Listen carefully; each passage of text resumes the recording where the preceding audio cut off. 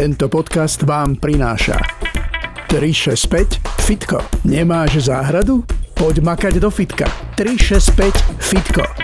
Tento podcast vám prináša výživové doplnky Bora 3. Najbližšie k prírode, ako sa len dá.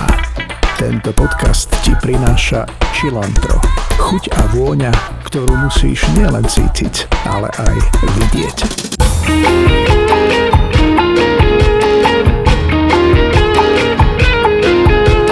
Dano Junas, už je tu zas. Počúvate podcast Dano Junas, už je tu zas. Ahojte. Aj dnes vás pekne vítam pri mojich pravdách a mýtoch.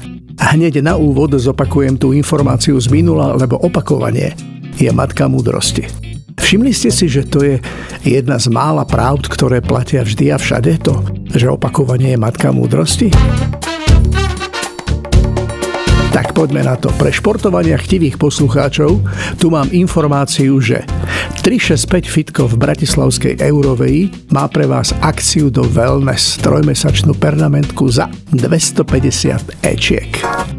Minule som sa, milí moji, venoval vesmíru a hviezdam, lebo ma viedli celý môj život. Ako som to vzletne povedal. No uvidíme, čo bude ďalej. Dnes skúsim niečo na tému Zem. Zemepis som totiž zbožňoval. Vplyv tektonickej činnosti zmenil v priebehu miliónov rokov podobu našej planéty na nepoznanie. Ak si teda spomenieme, ako vyzerala na začiatku. Určite ale registrujeme počas nášho života, ako rýchlo sa mení na našej Zemi počasie a klíma. Pravda o týchto procesoch a vplyvoch často nemá s nespočetnými mylnými predstavami o Zemi nič spoločné. Vedeli ste, že India a Austrália boli spojené ako jeden kontinent? A pretože Zem je v neustálom pohybe prostredníctvom svojich tektonických platní, tak aj niektoré pôvodné prakontinenty sa rozpadli a iné sa spojili a tak toto prebiehalo milióny rokov. Vedeli ste, že existoval jeden prakontinent Gondwana, ktorý spájal Indiu a Austráliu s Afrikou, Južnou Amerikou a Antarktídou? No, tak už to viete. Vedeli ste, že India a Austrália sa od seba začali vzdialovať už to počítam, tak to teda nespočítam, to by trvalo do konca roku. Bolo to pred 140 miliónmi rokov. Vtedy tu chodili ešte dinosaury. Predstavte si, že ľudia do polovice 20. storočia vôbec netušili o nejakých tektonických platniach. Táto teória vznikla v 60. rokoch 20. storočia a vysvetľuje, ako sa vlastne kontinenty na Zemi pohybujú. Dnes už vieme vďaka geológovi Alfredovi Wegenerovi, že povrchová vrstva Zeme, nazývaná litosféra, sa rozlámala na 7 veľkých platní s kontinentami na množstvo menších platní. A tie sú v neustálom pohybe aj dnes, včera, ale aj zajtra. Viete, čo spôsobuje ich pohyb? Tepelné toky pod zemským povrchom. A teraz pravda alebo mýtus. Tektonická platňa môže mať, že vraj, hrúbku aj 10 kilometrov. Na konci sa to dozviete. Pamätáte sa na svoje detstvo? Bolo množstvo rozprávok, ktoré začínali. Kde bolo, tam bolo, za 7 morami a 7 horami. Tak toto tvrdenie rozšírili pred tisíckami rokov námorníci. Je to však rovnaký výmysel ako morské panny. Aj keď si myslím, že vo vode sme už také stvorenia stretli, ja teda určite. V skutočnosti jestvuje 5 oceánov, vyše 50 morí a v tých sa nachádzajú zásoby našej slanej vody.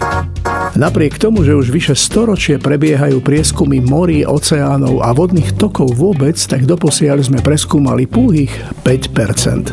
Zvyšok zostáva pre nás veľkou neznámou. V roku 1960 sa špeciálny batiskav, to je druh ponorky určený pre ponory do veľkých hĺbok mnoho kilometrových, tak jeden takýto s názvom Trieste sa ponoril do najhlbšieho miesta na zemskom povrchu s hĺbkou 10 910 metrov. Odolával tam tlaku 200 000 tón. Avšak spisovateľ Jules Verne to vo svojom románe Cesta do stredu Zeme vedel už v druhej polovici 19. storočia. A Amazonka je najširšia a najväčšia rieka na svete. No najdlhšia je Níl. Meria 6648 km. Amazonka je druhá najdlhšia na svete s dĺžkou iba o fúzik kratšou 6430 km. Predstavte si, že keby sa Níl a Amazonka spojili s ďalšími najdlhšími riekami, čínskou Jangtse-Tiang, americkým riečnym systémom Mississippi, Missouri a ruskými riekami Jenisej a Angara, spojené za sebou by ovinuli 3/4 obvodu Zemegule. Amazonka je však najširšia a najbohatšia na vodu. V období dažďov môžu niektoré úseky dosahovať až 40-kilometrovú šírku. Amazonka obsahuje 20% svetových zásob tečúcej sladkej vody. Viem to, lebo vlastnoručne a vlastnonožne som sa v nej v 2004 kúpal. A teraz, viete, ktorá rieka je najkratšia na svete? Na konci sa to dozviete. Príjma je byť večer na terase spolu, pruhovanou slamkou nasávame kolu. Má dve nežné oči, vhodné k farbe šminiek, hnedé ako kola, iba bez bubliniek. Pošepne mi ticho, že ma srdce bolí, iba neviem, či z nej, alebo z tej koly. Mlčky stiahne fľašu, hluchá k rečiam planím, účet rýchlo stúpa, môj tlak letí za ním. Láska, na prvý kok na jeden dúšok do dna. Láska, a ten jej pohľad, to je zbraň bodná. Láska, vyrité heslo v stole, kola kole, oko nevykole. Tvrdý súboj zreníc, kto skôr koho zdolá. O chvíľu mi hrozí z toho ťažký kolaps. Zraky sa nám skrížia, ostré ako meče, bodnú a nám zo srdc čistá kola tečie. Láska, na prvý kok na jeden dúšok do dna. Láska, a ten jej pohľad, to je zbraň bodná. Láska, vyrité heslo v stole, kola kole, oko nevykole.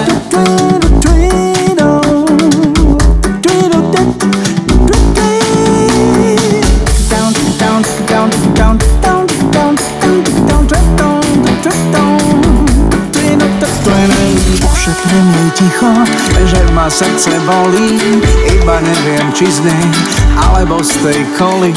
Mlčky stiahne fľašu, hluchá k rečiam planím, účet rýchlo stúpa. Láska, na prvý kok na jeden dúšok do dna. Láska, a ten jej pohľad, to je zbraň bodná. Láska, na prvý kok na jeden dúšok do dna. Láska, a ten jej pohľad, to je zbraň bodná. Láska, vyrité heslo v stole, kola kole, oko nevykole. Asi všetci vieme, alebo si myslíme, že najvyšším vrchom na svete je Mount Everest, ale pri meraní od základne po vrchol nad Everestom s prehľadom víťazí menej známa Mauna Kea. Vedeli ste, že ľudia žijúci vo vysokých nadmorských výškach majú viac červených krviniek? No, to je jasné. Pri výstupe nahoru tlak vzduchu klesá a kyslík sa nedokáže cez pľúca dostať do krvi tak rýchlo, ako na úrovni hladiny mora, a preto sa nám ťažšie dýcha. A preto je aj reakcia nášho tela taká, že vytvára väčšie množstvo červených krviniek, aby mohli prenášať viac kyslíka a my sme mohli ostať zdraví. Apropo, Mauna Kea je havajská spiaca sopka, ktorá vybuchla naposledy pred 4500 rokmi. Pri meraní od základne v Tichom oceáne až po vrchol dosahuje 9750 metrov. Má viac ako 1 000 000 rokov a každý rok sa scvrkne o 5 mm. Keď hovoríme o tom scvrkávaní, Viete o tom, že všetko sa scvrkáva na starobu? Akurát prsty sa trošku predĺžujú a pánom sa scvrkáva aj to zariadenie, čo teda nie je až tak veľmi potešujúce pre niektorých. Na púšťach je vždy horúco. Je to pravda či mýtus? Toto tvrdenie je čistý výmysel. Na púšťach totiž v skutočnosti môže vládnuť horúčava aj treskúca zima. Aj taká Antarktída je považovaná za púšť, napriek tomu, že tu teploty môžu klesnúť až na minus 63 stupňov Celzia. Avšak púšte sa v dôsledku nadmernej poľnohospodárskej činnosti, odlesňovania a zmeny klímy neustále rozširujú. Ázijská púšť Gobi sa rozrastá o neuveriteľných 3600 km štvorcových ročne, čo je alarmujúce. Tvrdenie, že sa na všetkých púšťach nachádza piesok, je mýtus. Piesočné púšte predstavujú iba 20% púštnych území na svete. Vedeli ste, že do amazonského dažďového pralesa zaveje vietor ročne asi 40 tón piesku? A nie len tam, všimli ste si v posledných rokoch, že ten piesok zaveje aj k nám? Niekedy sa nám stalo, že sme mali na aute takú drobnú pieskovú prikryvku. Sopka, ktorá nechrlí lávu, nie je nebezpečná. Je to pravda alebo mýtus? Takéto nebezpečné tvrdenie a je to mýtus. Všetky sopky majú ničivú silu. Vypúšťajú pri erupcii mračná popolu jedovaté plyny a spôsobujú zosuvy kamenistej pôdy. 90% celkovej sopečnej činnosti prebieha v oceánoch. Len pre informáciu, za posledných 400 rokov pripravili o život 300 000 ľudí. Viete, ktorá sopečná erupcia bola najväčšia na svete? Na konci sa to dozviete. Zemetrasenia sú vraj veľmi zriedkavé. Je to pravda alebo mýtus? Nie je to pravda. Každoročne dochádza k niekoľkým miliónom zemetrasení. Poznáme zemetrasenia od stupňa 1 až po stupeň 8+ Richterovej stupnice. Túto stupnicu vytvoril americký vedec Charles Richter pomocou seismografov. Vedeli ste, že zemetrasenia sú aj na Mesiaci? Najsilnejšie dosahovali 5,5 stupňa Richterovej stupnice. Avšak najväčšie zemetrasenie 20. storočia dosiahlo 9,5 stupňa Richterovej stupnice. Čo myslíte? Je v lete teplo preto, lebo obežná dráha Zeme sa najbližšie nachádza pri Slnku? To je hlúposť. Zem sa od Slnka najďalej nachádza v lete. Na jednej strane planéty je zima, na druhej je leto. Sklon zemskej osy môže za striedanie ročných období. To, že červená večerná obloha je predzvesťou pekného počasia, je pravda. Poprvý raz sa toto tvrdenie objavilo v Biblii a pomáhalo pastierom pripraviť sa na počasie nasledujúceho dňa a platí to aj dnes. Viete, ako čajky predpovedajú počasie? Viete to? Na konci sa to dozviete. Že vraj blesk neudrie dvakrát na to isté miesto. Tak to je blbosť. Blesky často udierajú na rovnaké miesto. A Roya Sullivana, správcu amerického prírodného parku, zasiahol blesk 7-krát. Našťastie všetky prežil. Raketu Apollo 12 zasiahol blesk počas štartovania, no keďže sa raketa už nachádzala vo vzduchu a nebola uzemnená, nič sa nestalo. Vedeli ste, že každý deň udrie na Zemi asi 8,6 milióna bleskov? Viete, podľa čoho zistíte, že do vás ide udrieť blesk? Na konci sa to dozviete. A viete, že neexistujú dve rovnaké snehové vločky? No teraz už viete. Je to chladný fakt. Jeden kryštálik ľadu totiž tvorí najmenej 275 molekúl vody a v jednej snehovej vločke sa nachádza asi 50 takýchto kryštálikov. Preto je každá vločka jedinečná. Najhoršia snehová búrka v dejinách zabila v roku 1993 v Spojených štátoch vyše 500 ľudí. Sneh, milí moji, vlastne vôbec nie je biely, ale číry a bezfarebný. Lepšie sa mu prizrite. V roku 1887 v Spojených štátoch v Monate objavili obrovskú snehovú vločku, ktorá merala 38 cm na šírku a 24 cm na hrúbku.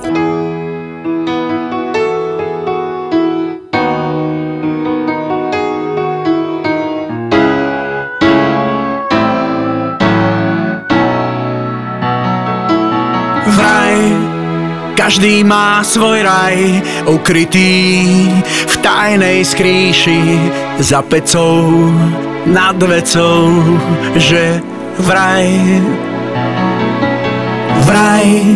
kde kto má sa naj, nech sa má a nech sa píši, nech sa hrá, že sa má, že vraj, áno vraj, kto vraj ďalej zájde, šťastie nájde, kľúč od raja, tam sa celkom isto zmestia dvaja. Vraj, áno vraj, vážne srdcia vážne lámu, tým, čo veria, ako mních na úsmev Dalaj Lámu. Ten, kto verí, nádej má, že vraj.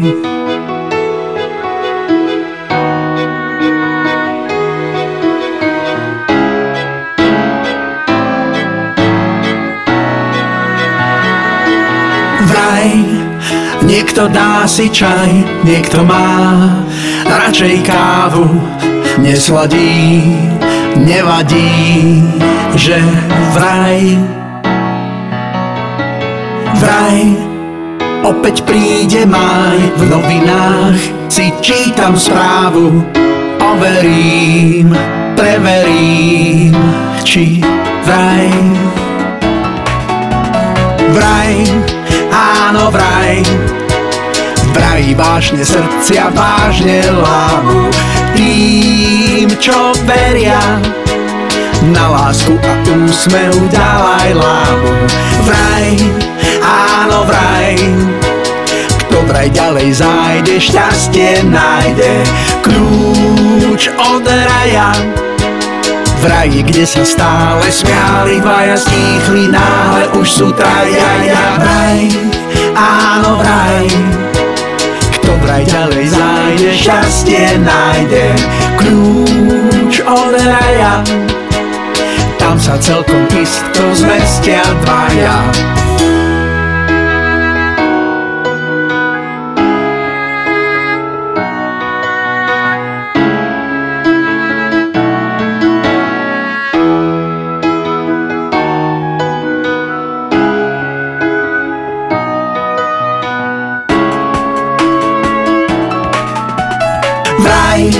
Áno vraj, vážne srdcia vážne lámu, tým, čo veria, ako mních na úsmev Dalaj Lámu. Áno vraj, kto vraj ďalej zájde, šťastie nájde, kľúč od raja, v raji, kde sa stále smiali dvaja, stíchli náhle, už sú traja. Áno raj, kto vraj ďalej zájde, šťastie nájde, kľúč od raja, tam sa celkom isto zmestia dvaja. Ten, kto verí, nádej má, že vraj.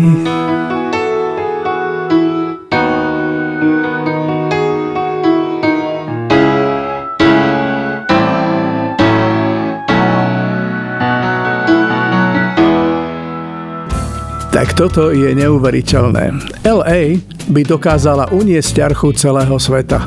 Myslíte si, že je to možné? No, asi je. Má rozlohu 1300 km štvorcových. A keby sa tam postavili všetci ľudia sveta tesne bok po boku, jednoducho by sa tam zmestili. To je pravda. Najľudnatejším mestom na svete je Tokio s 9 miliónmi ľudí. A najmenšie mesto sveta je chorvátsky Hum s 23 obyvateľmi.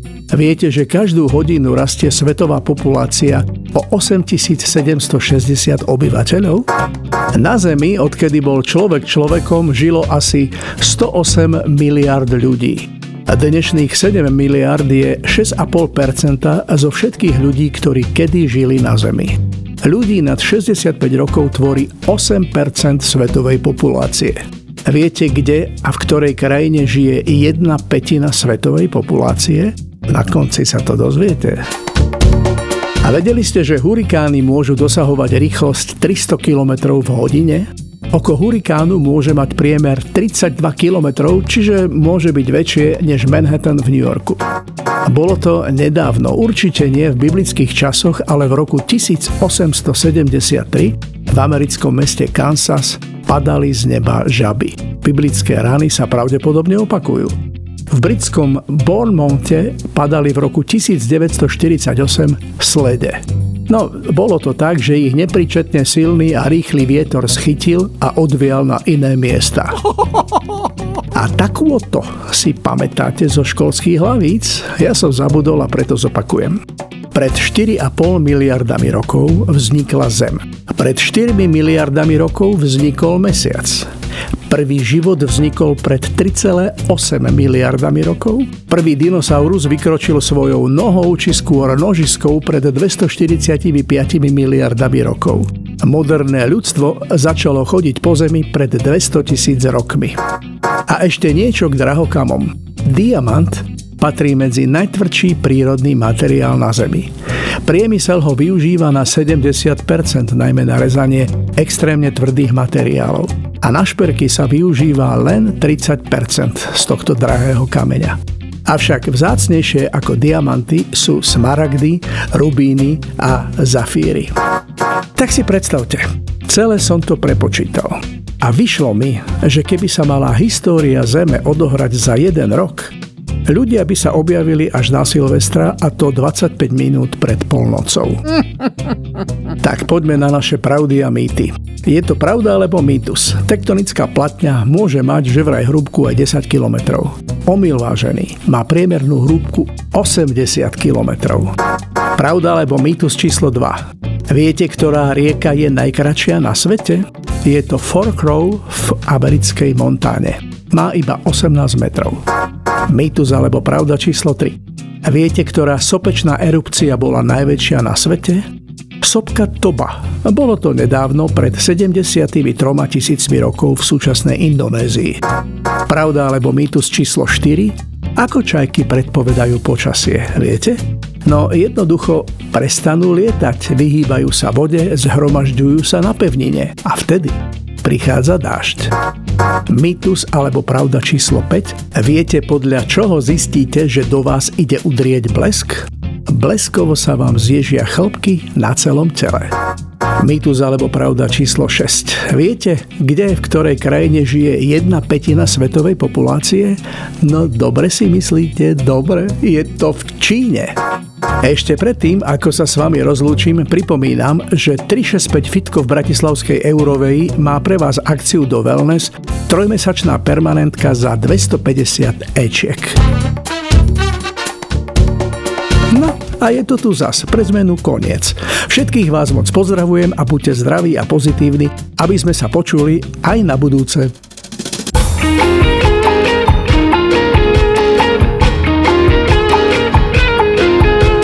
Dano Junas už je tu zas. Počúvate podcast Dano Junas už je tu zas. Tento podcast vám prináša 365 Fitko. Nemáš záhradu? Poď makať do fitka. 365 Fitko. Tento podcast vám prináša výživové doplnky Bora 3. Najbližšie k prírode, ako sa len dá. Tento podcast ti prináša cilantro. Chuť a vôňa, ktorú musíš nielen cítiť, ale aj vidieť.